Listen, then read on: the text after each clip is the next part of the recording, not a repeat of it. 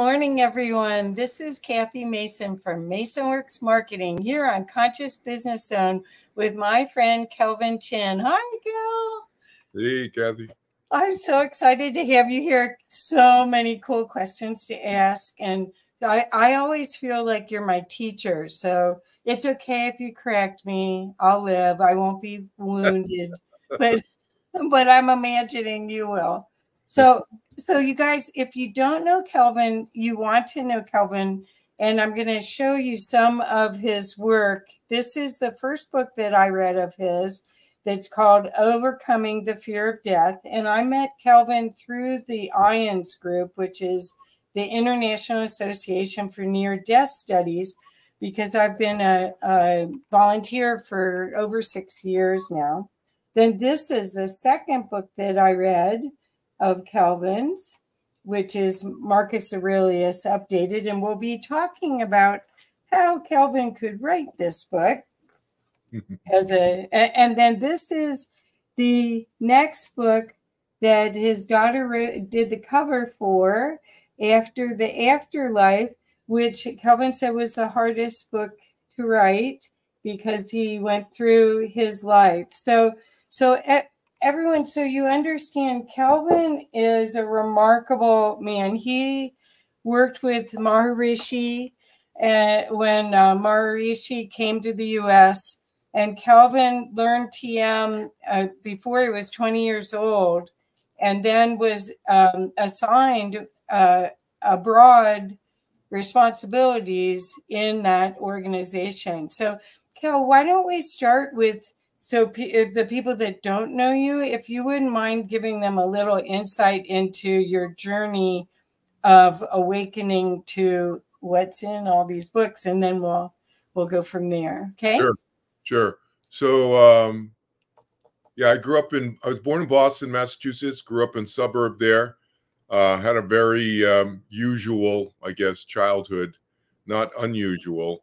Although my aunts told me when I was a teenager that I used to talk to angels when I was 2 or 3 years old at my grandparents' house in the living room. When I was at that point, I was the first and only grandchild out of eventually 19 on my mom's side, but 19 grandchildren. But I don't remember that. So I only know because several of my aunts told me that I used to talk to my invisible angel friends and tell them about it.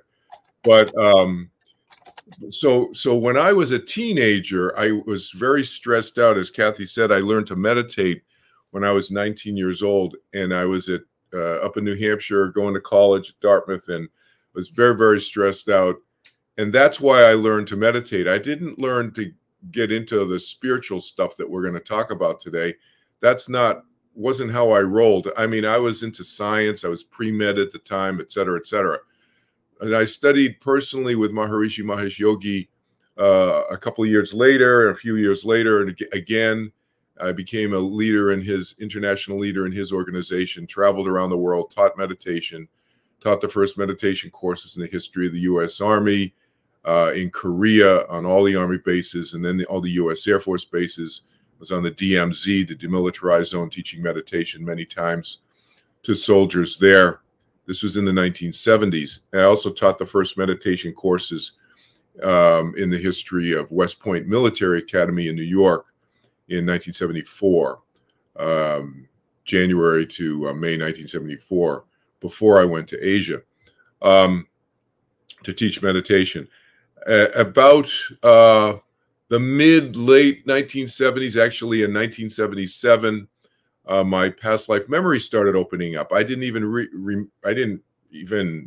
believe in reincarnation. It wasn't part of my belief system. I used to kind of, I guess, politely but snidely be a jerk and kind of snicker at people who talked about reincarnation in different groups that I would, walk by and so forth at some of these meditation retreats. Yeah, but I started having my own experiences. And then in the mid 1980s, I started opening up to the other side. 1986, got communications from the other side. And again, I I didn't believe in heaven when I was a kid growing up, although I went to church because my mom and dad made us kids go to church. But I didn't really believe the stories at church. I just thought there were stories until I started having my own experiences. So, and then here we are today. I've been helping people. I've been teaching meditation for over 50 years now, thousands of people, 68 countries now. And I help people specifically with death and dying issues. If they have fears about death and dying, or if they just want to understand more about the afterlife and what happens and how we can come back if we want to into another lifetime here on Earth. Do you want to share about your near-death experience? Sure. So my near-death experience that I had, it was 1972 summer. And I know definitely exactly when it was because I was going to intensive language summer school at UCSD in San Diego, California. And those of you who don't know, UCSD is right on the ocean. It's a beautiful campus. And you literally walk across campus down the driveway, or actually it's like an emergency road, you know, to get down to the beach from the main road up top on the plateau. And so you walk down this driveway and you're at the beach. So I went there with somebody I met at registration, and there was nobody at the beach that day. It was a beautiful June day in 1972 afternoon, clear blue sky, I remember, and nobody on the beach. There's never any lifeguards there. It's called Torrey Pines State Park, if people know anything about the local environment there in parks and so forth. Torrey Pines State Park, there's a famous PGA golf course right up on the plateau that overlooks the ocean, 300 feet above the ocean.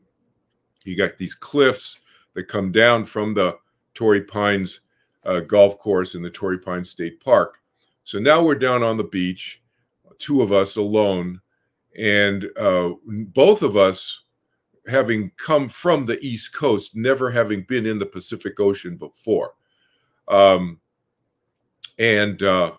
walked into the ocean up to like my maybe waist deep or something like that. It was a hot summer day. So the first thing you're going to do is what? You're going to dunk underwater. So she's standing about, I don't know, 15, 20 feet away from me. And I wade into the water and I dunk and I start getting pulled out. And I got pulled out into the ocean. And a friend of mine who used to be, he just recently retired as a, one of these sea captains of these huge freighters, 200, 500, 600 foot long, huge ships on the ocean. So I asked him, I said, these 300-foot cliffs were about 3-4 inches high. How far out was I? And he said, oh, you were about almost 2 miles out. So within a matter of seconds, I was almost 2 miles out, pulled out by a rip current. So those of you who don't know what a rip current is, it's basically a river in the ocean. And they're all over the world, in all the oceans. But I'd never been in one before. I didn't know what it was. And when you're in a river in the ocean, you don't feel movement unless you see something that's stationary, like the cliffs at the beach, getting smaller. Because it's like you're in a moving car. When you're in a moving car, your cup of coffee or your bag of cashews next to you is moving the same speed you are. So in the moving car, so it's not moving relative to you. But if you look outside, everything's moving really fast, right? Same thing. So I get pulled out almost 2 miles and I get exhausted trying to swim back in because I dumbly started swimming right back into the current. So don't do that. Swim at an angle to the beach because maybe that'll get you out of the current. And my body starts going down. So just like in the movie, I get exhausted. I'm seeing the surface of the water go farther and farther away from me as my body is sinking. I'm holding my breath. And I popped out of my body. That's the only way I can describe it. I left my body for a split second. Now, I probably would have left my body for longer if I had not been meditating for 2 years before this happened. So those of you who've been doing the math, you heard that I learned to meditate when I was 19 in 1970, and this happened in 1972 when I almost drowned. So I'd already been meditating for 2 years. Therefore, I was familiar with the experience of my mind and my body not being the same as, they're not identified with each other. They exist separate from each other. So I'd had those experiences off and on over that couple of years during my meditation. You know, when you're sitting there, you're unaware of body and surroundings. Those kinds of experiences indicate to you that, those of you who are meditating, you understand what I'm talking about. Your mind is not the same as your body. Well, when I was going down in the ocean, my physical body was sinking in the ocean. My mind popped out of the body, is the only way I can describe it.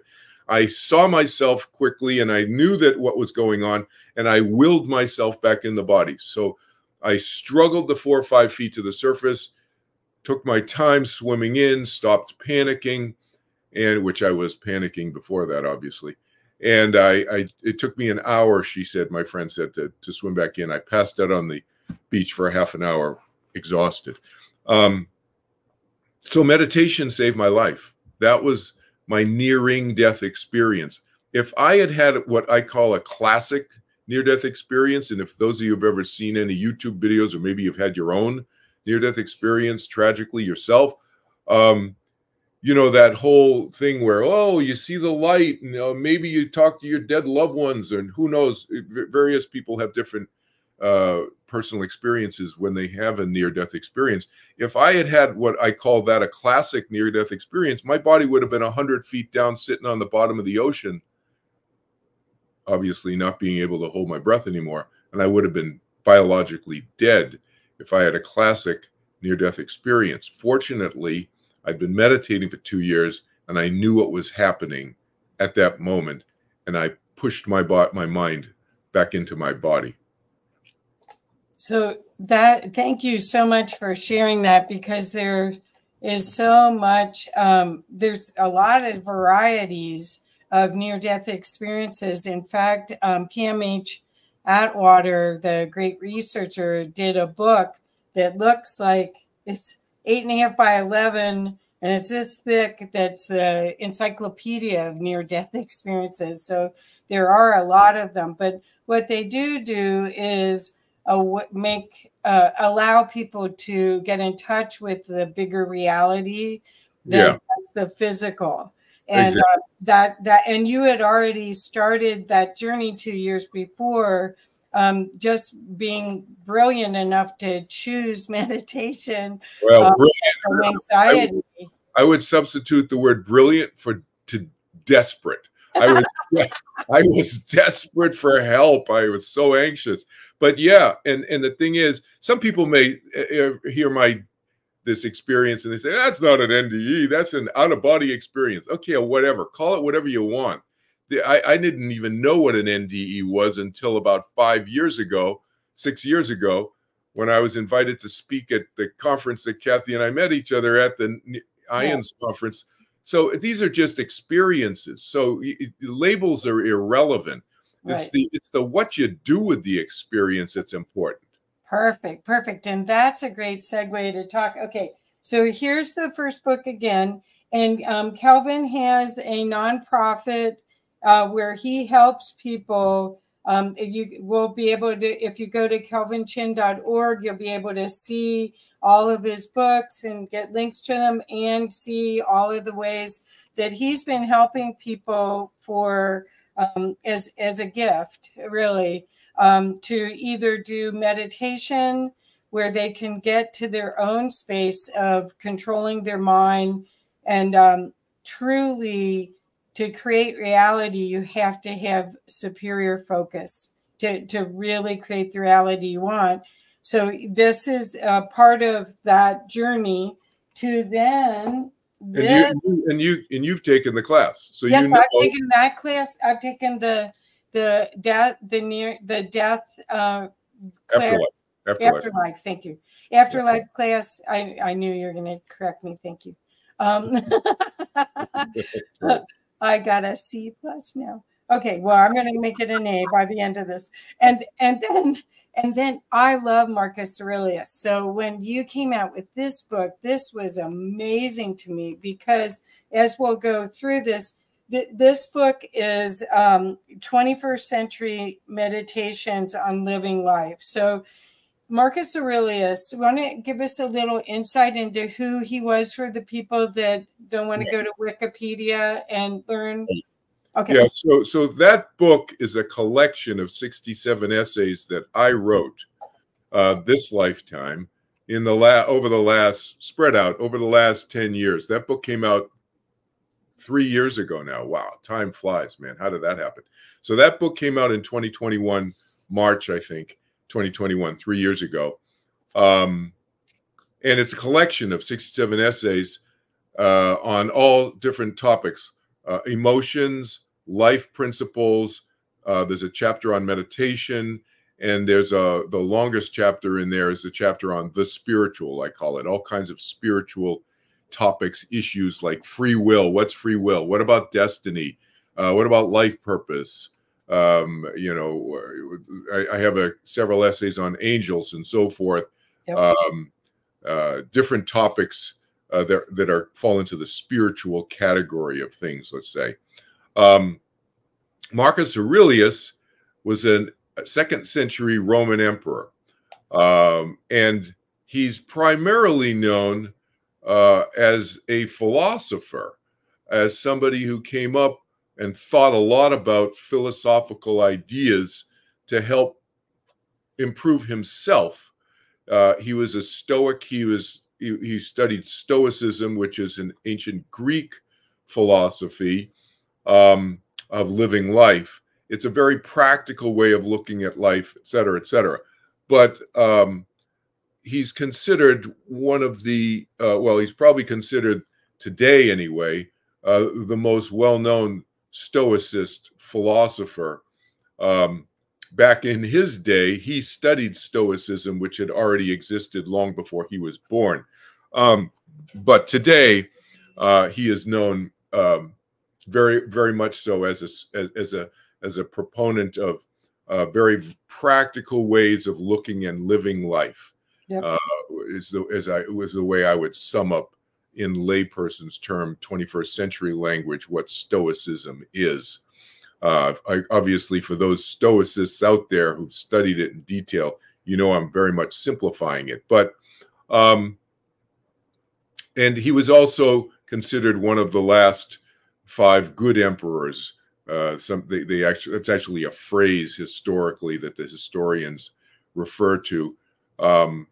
But his personality traits come through in my writing of that book, which is why I call it Marcus Aurelius Updated. There's a lot of parallels you'll find in the way that I've been thinking this lifetime and how he wrote in his lifetime 2,000 years ago.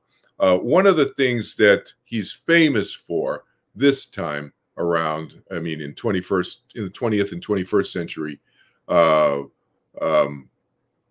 world, that he's famous for as an emperor when he was emperor in the 2nd century, is a book called Meditations by Marcus Aurelius. So a little quick history on that, very short history on that. That's a collection of his own ideas about how he thought he should be living life. Right. That's why he wrote it. It's not a book that he wrote.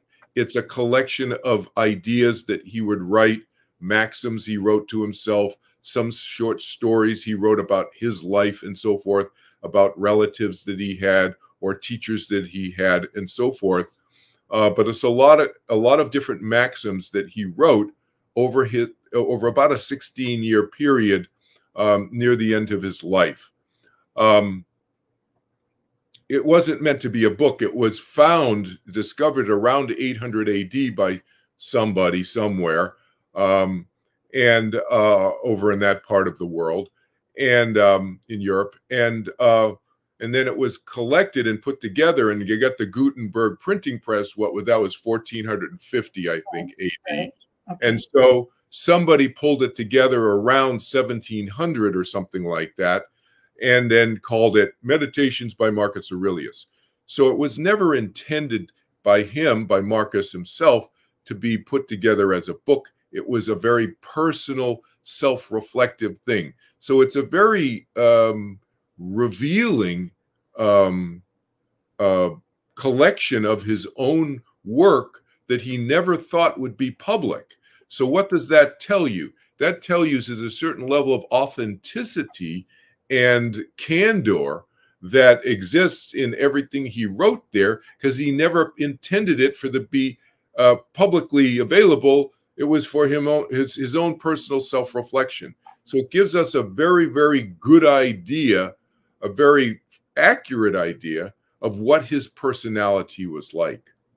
So at the time, just so everyone knows, this book is a way for you to reframe your perspective of your life and get more enjoyment, because that's the key to using this book properly.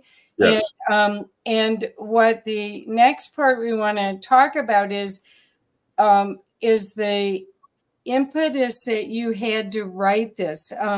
We're going to be talking about your next book, where you explained your connection to Marcus Aurelius, but how did this start, all of that connection to that?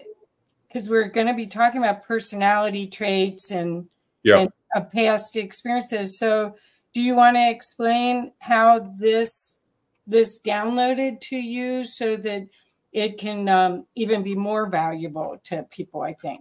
Sure. So my first book is about death and dying and helping people, and that kind of arose out of the death of my mom. And my mom died when I was young, and she was only in her 50s. So that's kind of the genesis of the first book, and my helping other people by thinking about death and dying in a non-religious way, and reducing our fears about it. That's the first book. The second book, the purple book that Kathy's talking about, the Marcus Aurelius Updated, really came about as a desire and objective on my part, as Kathy said, to help people live life. So it's not about death, it's about living. It's about how can we live life more in our continual present, which was where we're at. And those of you who know, we're going to get into this in a little bit, but I have my past life memories, as I mentioned earlier, opened up in 1977. We'll talk about that in a little bit. But the purple book is about living life now, because we always live in our continual present lifetime now. And I say continual present because the present is always changing. So there's a continuity to our present. The beginning of this podcast is long ago. There have been many, many presents between that beginning when we started 20 minutes ago and now. So it's a continual present that's always changing. That's why I use that phrase, in case anybody's wondering.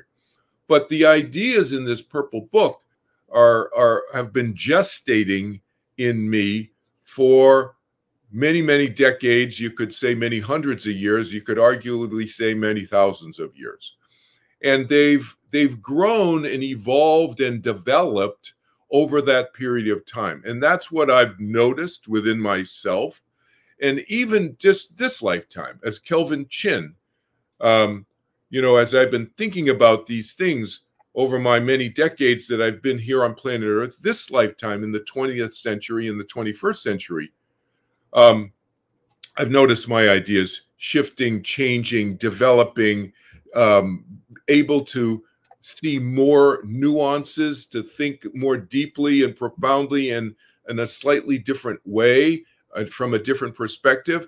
And that's what that purple book really is a collection of, is all the different angles and ways I've looked at happiness, the different angles and ways I've looked at the concept of forgiveness, and the different angles and ways I've looked at the concept of cruelty and bullying, and abusing people, and the different ways I've looked at that can cause us suffering, where we can change the way we look at that in order to reduce our suffering.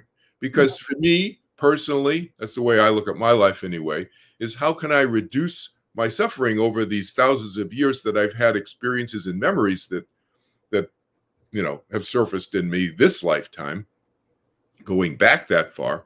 How can I reduce my suffering to increase my happiness, my contentment, my inner peace in this lifetime now, in what I call my continual present? That's the purpose of that purple book.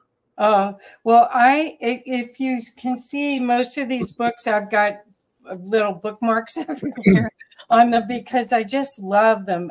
One of the ones that I have a bookmark on is Spiritual Insecurity.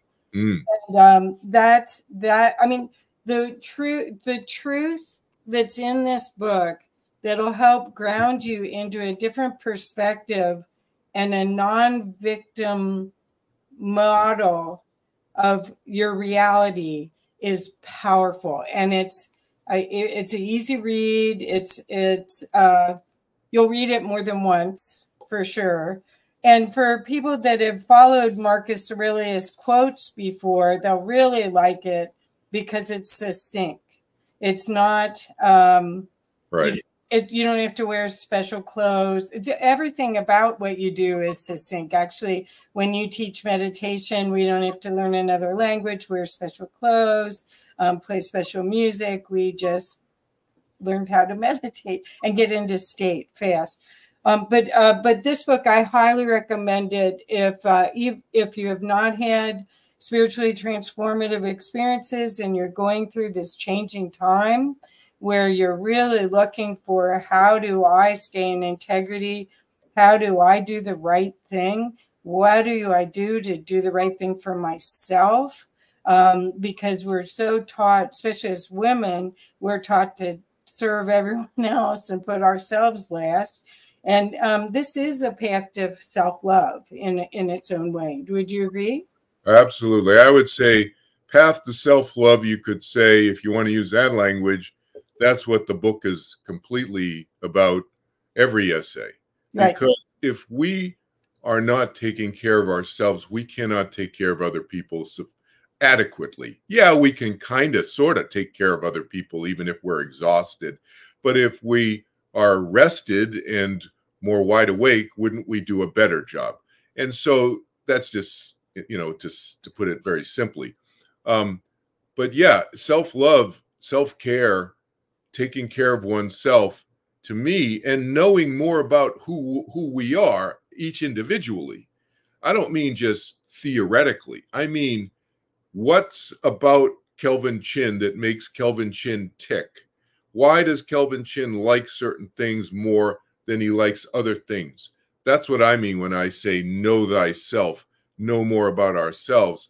Because if we do, then we can align our desires better with our thoughts and our actions and our behavior. And what does that mean? Better alignment between our desires, what we want in life, our wishes, our hopes, our dreams, our desires better aligned with our thoughts and our actions and our behavior is what we call fulfillment of our desires, right? And isn't fulfillment of our desires what we also refer to as happiness? That's the route. That's the path to happiness, right? I would like to add to that I think, as far as being a conscious business owner, a servant leader, this is one of the only ways you can stay present. When you are aligned with who you are, out of conflict, you are totally comfortable in this present moment and working and sharing your essence, your genius from that space. And what's happened is especially now in this time of change, there's chaos everywhere. So if you don't spend the time to have a practice and to pull yourself into alignment, you really can't do what you came here to do. You'll get minimal results instead of maximum results, correct? Exactly. Yeah. Okay, so next we're going to come to this book. And in this book, Kelvin does a brilliant job of explaining what he remembers of his past lives, which it remarkably he remembers. Is it 9,000 years? 6,000. 6,000. Sorry, I gave you an extra 3. We're working on the next 3, Kathy. It's like that. Well, we're on our way to the next one. Okay, and this book is remarkable. And Kelvin said it was the hardest one for him to write because he's reliving each lifetime as he's sharing it. But do you want to talk a little bit? I don't know if this will lead to 30th of November talk too, but if you want to talk a little bit about this remarkable gift that you were given to remember without QHHT hypnotherapy and all these other techniques that people do, you were able to reconnect to who you really are. Yeah, I think it just happened for a couple of reasons with me. I don't think I'm special in a particular way. I think anybody can access their past lives if they want to, and I'm not suggesting that you do it either, because it can be traumatic for some folks depending on what experiences you resurface and how ready you are. And what do I mean by ready? So what I think helped me, and again, as Kathy said, it just spontaneously happened. It wasn't, I'd never been to a past life regressionist. I'd never had any workshops in past life stuff. As I said, when this happened, I didn't believe in past life. So why would I go to a past life workshop? It's something I didn't even believe in. So it just spontaneously happened to me. I think the reason it did, in retrospect, I didn't think about this at the time. At the time when it first started happening, I still didn't even believe that they were past life stuff coming up. But I think for a couple of reasons. Number one, I don't have a fear of death. I don't want to die, and I want to be here biologically as long as I can because I know why I'm here and I know why I've chosen to be here, et cetera, et cetera, et cetera. But even if I didn't know, I want to be here with my loved ones and all my friends and so forth and everybody.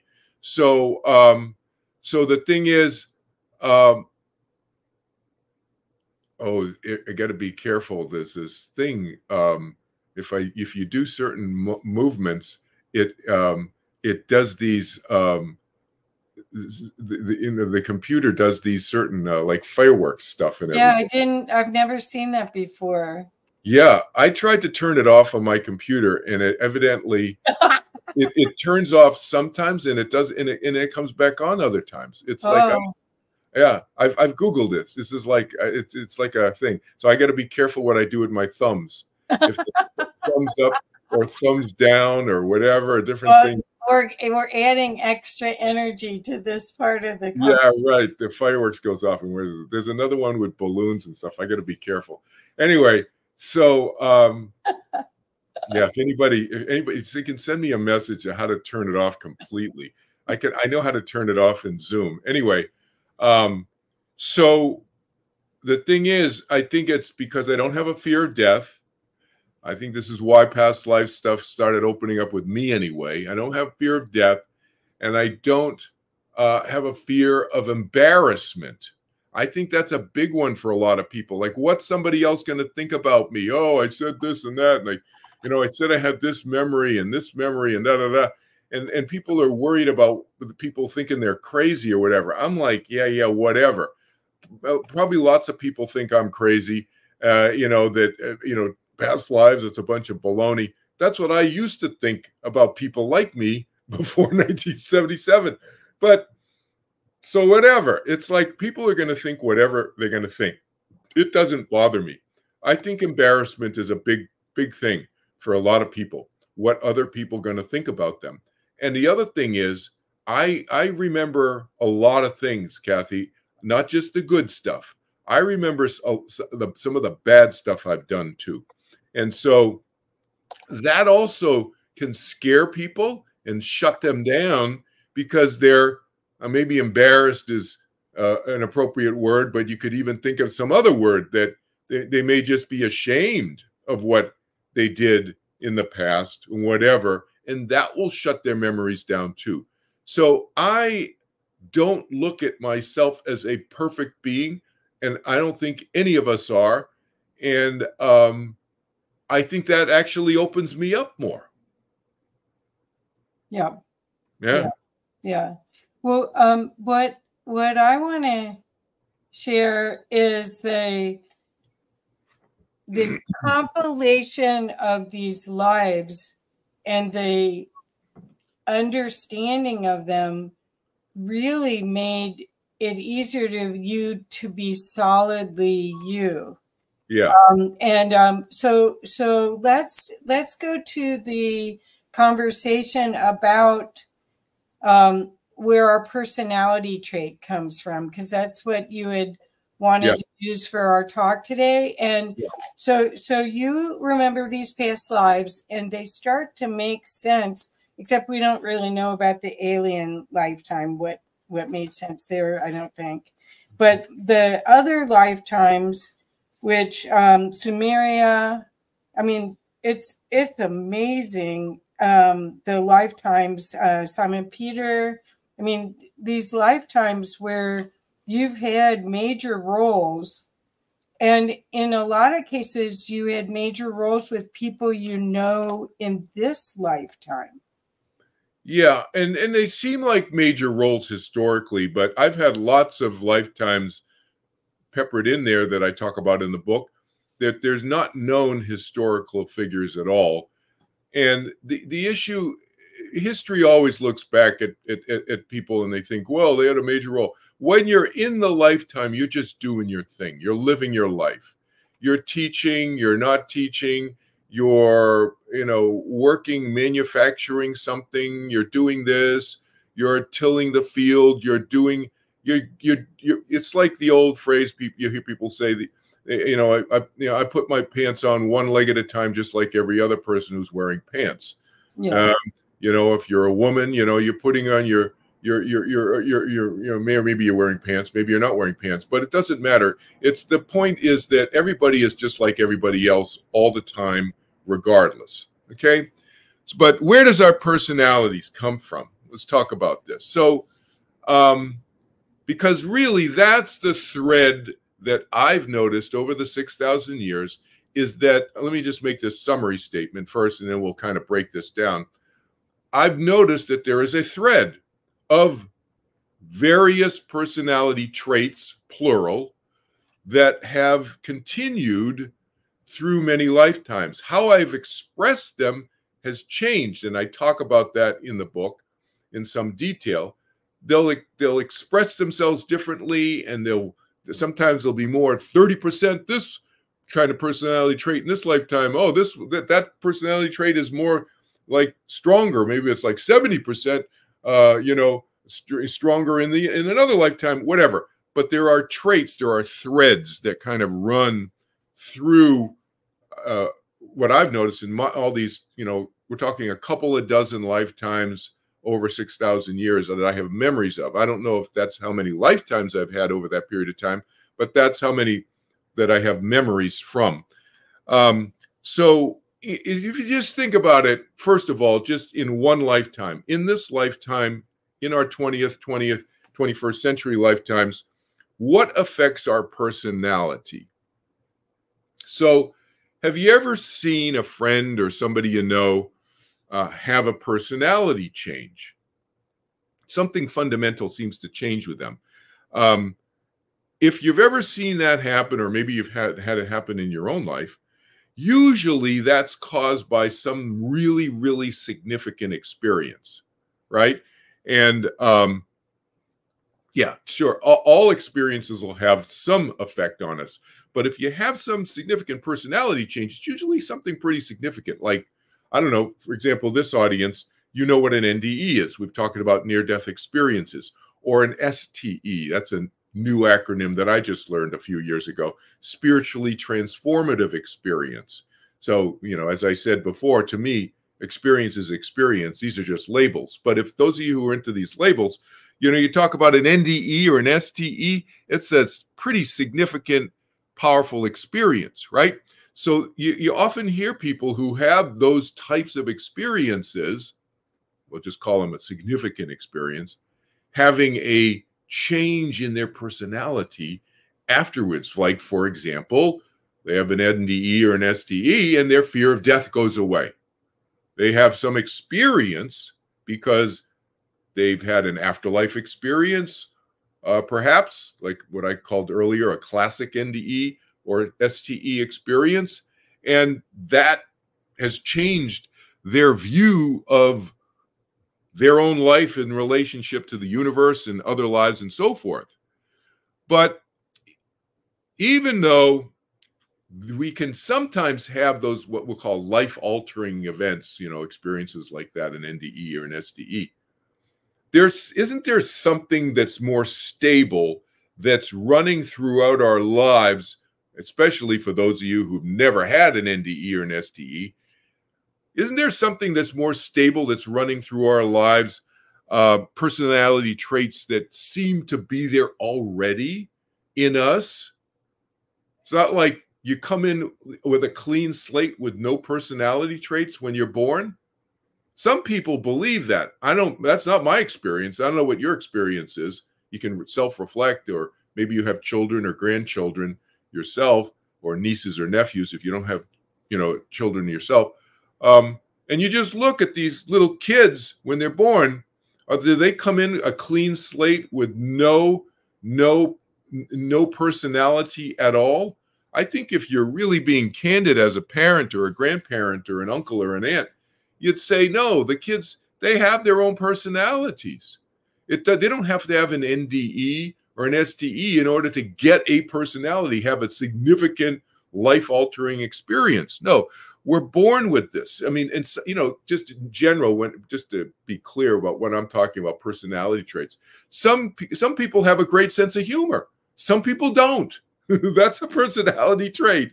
Some people are really creative, and they're really, you know, kind people, gentle people. Some people are not. Some people are very crude, very rough-edged people. And yes, as I said earlier, can these things change somewhat? Sure, they can change over time, and they can be changed from significant life experience. But there is already something that's there when we're born, it seems to me. You know, some people are animal lovers. Some people aren't. No matter what you do, they're not going to be loving animals. So, you know, and there's different theories about this. And we don't need to get into all the different theories, but, you know, just quickly, you know, some people think, oh, it's because of how your mom treated you when you were in the womb.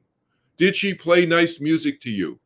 Or was she doing really mean, cruel things when you were in the womb? So maybe that transfers to you when you're as a newborn baby, and you pick up your personality traits from your mom that way. Can the parents have an influence? Absolutely, yes. Anybody can have an influence on us, but I think those influences are relatively minor, given what we are already born with. Can you have an abusive parent who can really alter your personality and your belief system about other human beings? Absolutely, yes. That's what we were talking about earlier. A significant life event can have a significant effect on us. But what I think is there's an underlying basic personality that exists that, yes, can be subject to change, but that it already exists when we're born. At least that's what makes most of sense to me.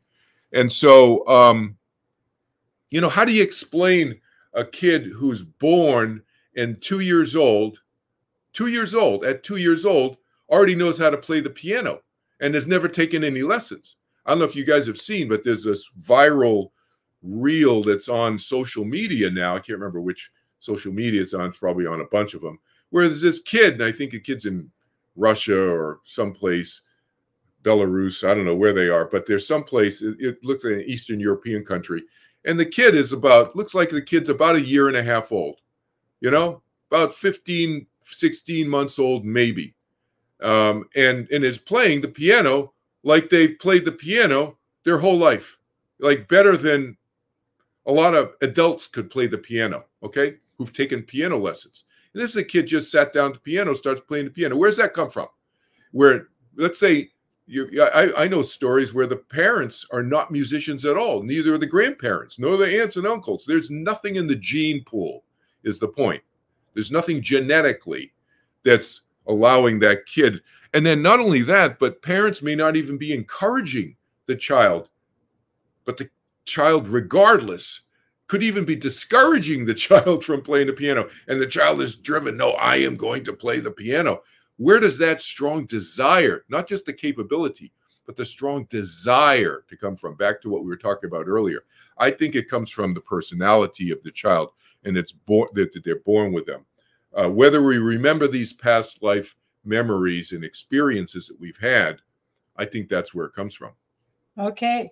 So I am curious about this.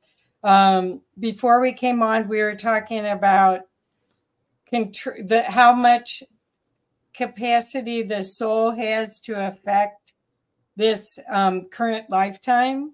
And we were talking about, because I think I said to you, well, you picked your parents, that we all did, to have this experience. Could you share a little bit about, because I feel that your experience with being in TM, Transcendental Meditation, with others, kind of validated this whole work.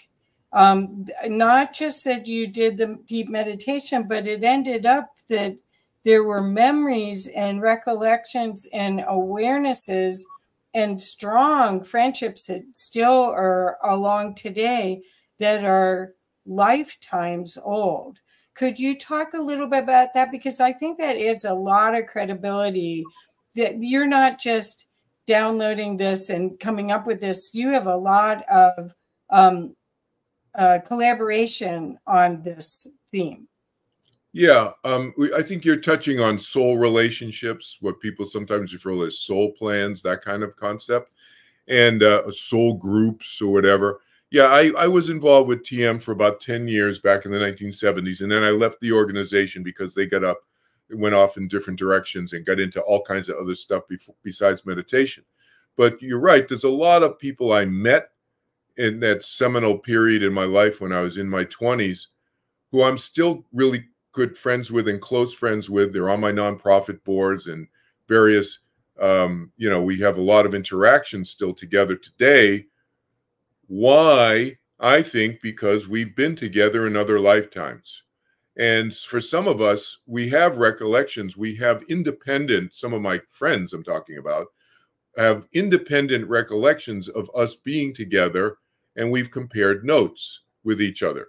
So that's kind of like an outside kind of third party-ish look at things. One of my more recent friends, William Baldridge, I talk about him in this book.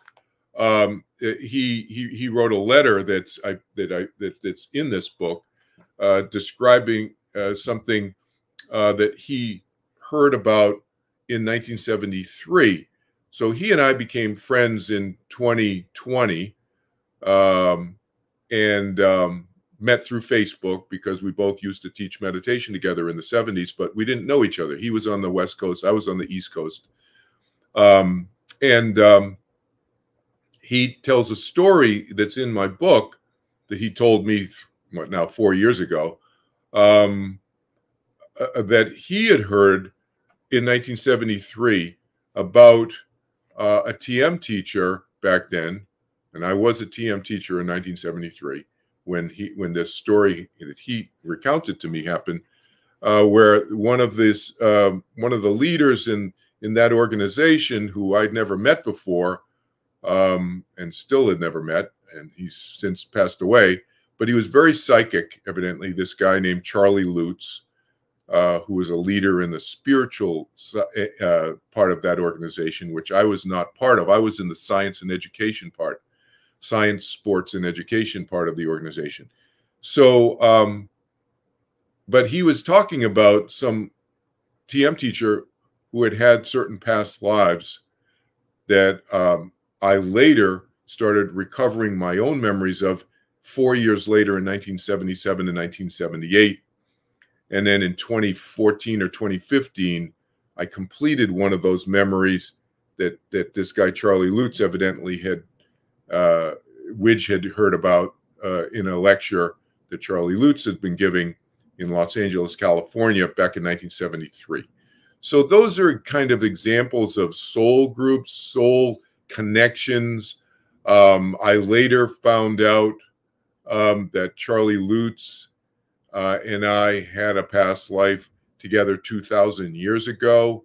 Again, I never even met this guy, still haven't met this guy, Charlie Lutz, but I heard about these things through Widge and some of William Baldrige, his nickname is Widge, through William Baldrige and some of his friends who had heard this lecture or heard about these lectures that Charlie Lutz was given in 1973. So that's like a soul group, soul plan, soul relationship overlaps over many thousands of years that kind of overlap with this lifetime that I talk about in my book. That's one example of a number of them. Yeah. So the other example I was referring to was George. Oh. And that way you could also talk about the 30th of November if you want. Yeah. So George and I, so there's this guy named George Hammond. He's chairman of the humanities section at the Commonwealth Club in San Francisco, California. If you want to Wikipedia the Commonwealth Club, Commonwealth Club's been around since 1903. I believe the inaugural address when the Commonwealth Club opened in San Francisco in 1903 was given by the President of the United States, then Teddy Roosevelt? The Rough Riders, of Rough Riders fame. Anyway, what was that? The Spanish-American War, I think, or something. Anyway, Mexican-American War, whatever. Anyway, he was president of the United States in 1903 and gave that inaugural speech. George is the chairman of the humanities section. And George and I met. He's a mergers and acquisitions. Excuse me. Dry throat. Hold on. George and I met at Dartmouth College, and he was a mergers and acquisitions lawyer for many decades. Well, I'm going to help you out. You drink some more water. Yeah.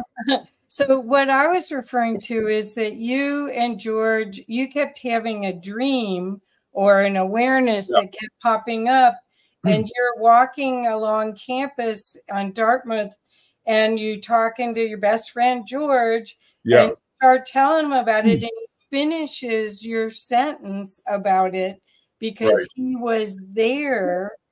So. Yeah. So what happened was, that's remarkable. Yeah, what happened was we were on a meditation retreat in Switzerland. Actually, we met at Dartmouth. Okay.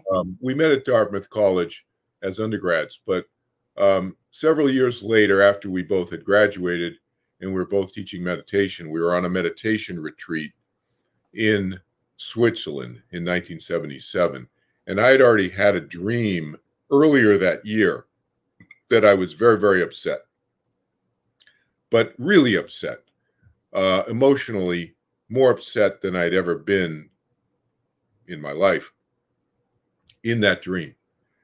And I was walking with George after lunch outside the hotel, behind the hotel in Switzerland, just going for a leisurely walk. And I had started to mention to him that I had had this really upsetting dream, and he finished the dream, and that blew me away. So yeah, I described that in my book. It was a very weird experience for me because he knew the whole dream. He knew what I was wearing. He knew where I was. He knew that I was lying on the side of a road.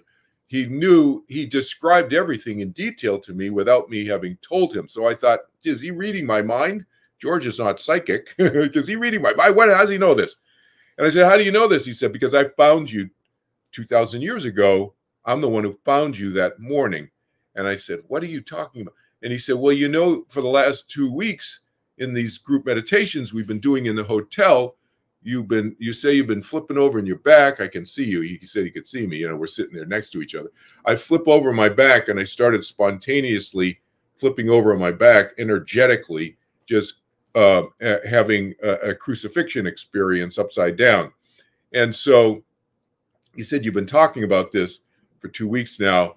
You don't know who you are? I said, no. And so he had already had memories of who I was. He had already had memories that we had been brothers together. That he was my brother Andrew 2,000 years earlier, and so forth and so on. But he didn't want to tell me until I started having my own resurfacing memories, my own opening of my own memories. So that's when he said, oh, you know, you're Simon.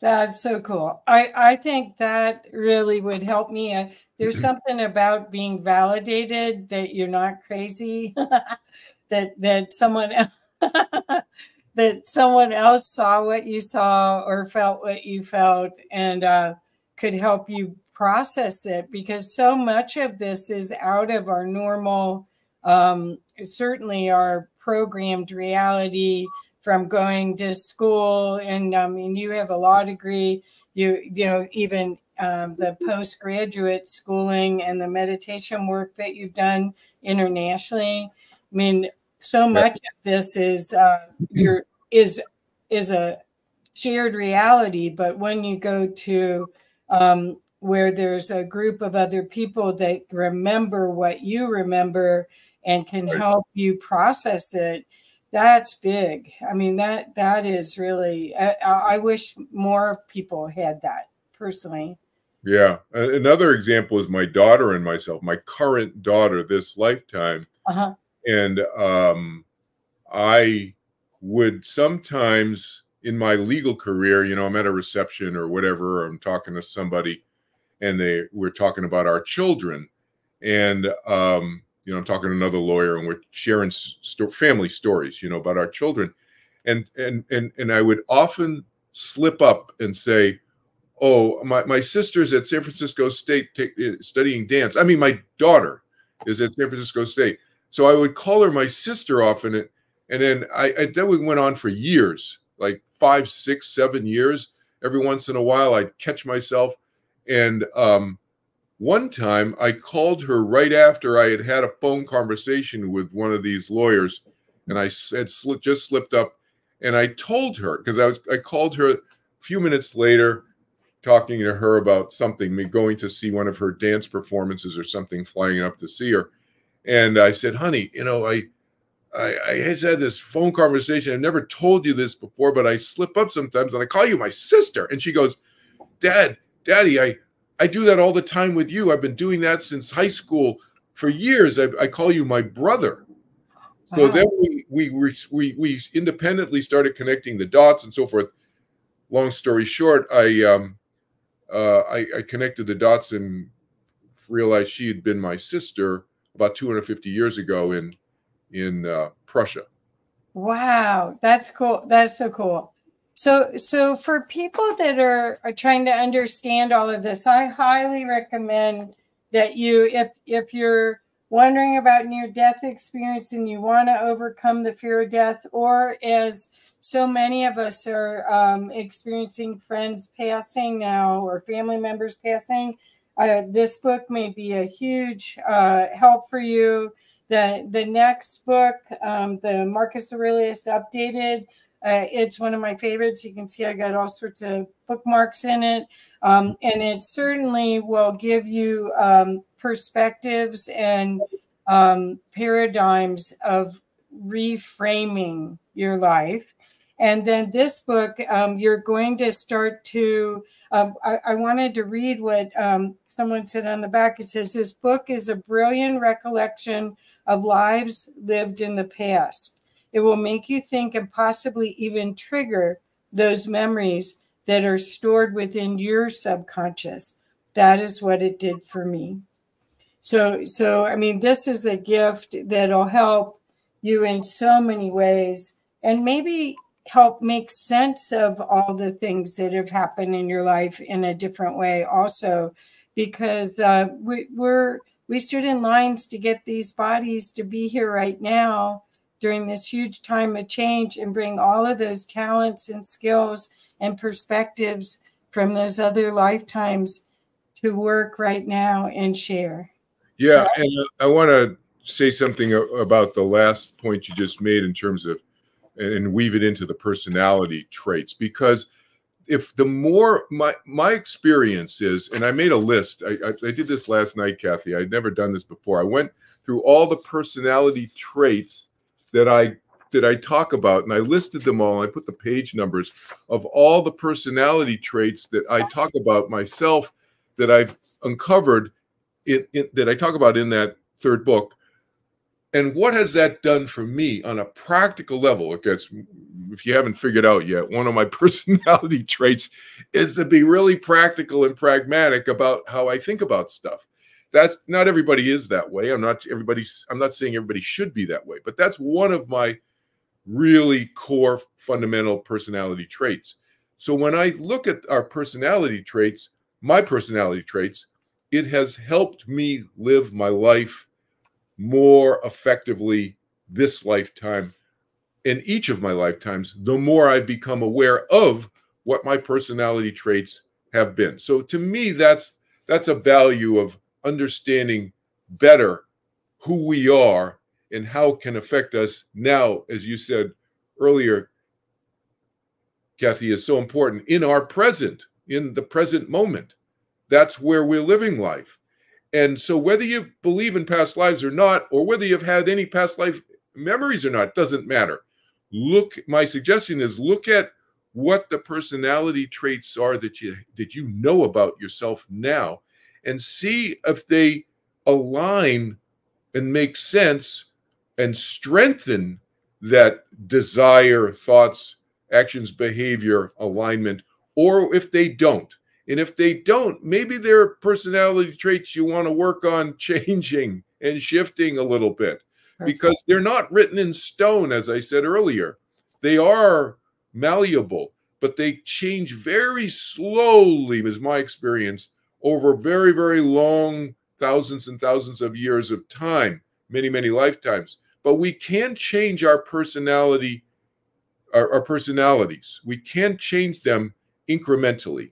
But it starts with an intention and a desire, and then action to make that change. If we see a trait that's really not helping us, that might even be hurting us in our effectiveness of living our lives. Perfect. Right? Perfect. You're always coaching, always teaching. Thank you so much.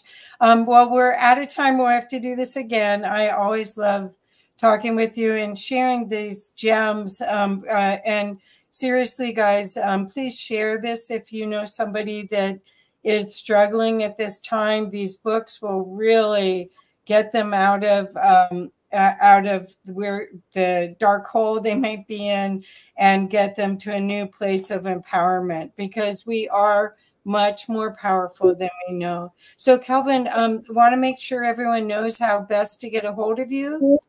Yeah, the easiest way is just Google my name, Kelvin Chin, and a lot of links will pop up on Google. Or you can just go to my main website. I have 4 different websites, but you can go to the main one, kelvinchin.org, kelvinchin.org. It's a .org for those of you who don't know, because it's nonprofit. I do all my work through my nonprofit organization. And by the way, along those lines, people can contact me for a free consultation from anywhere in the world. Oh, wow. About anything that I do, meditation, afterlife, fears about death and dying, whatever it is, anxiety issues and so forth. A free consultation just by going to the contact page on any one of my websites and just send me an email. Well, he's a great resource, you guys. Take him up on it. He's a wonderful mentor and a friend. Thank you, Kelvin. Thanks, Kathy. This was perfect. Thank you, thank you, thank you. Good to see you. Yeah.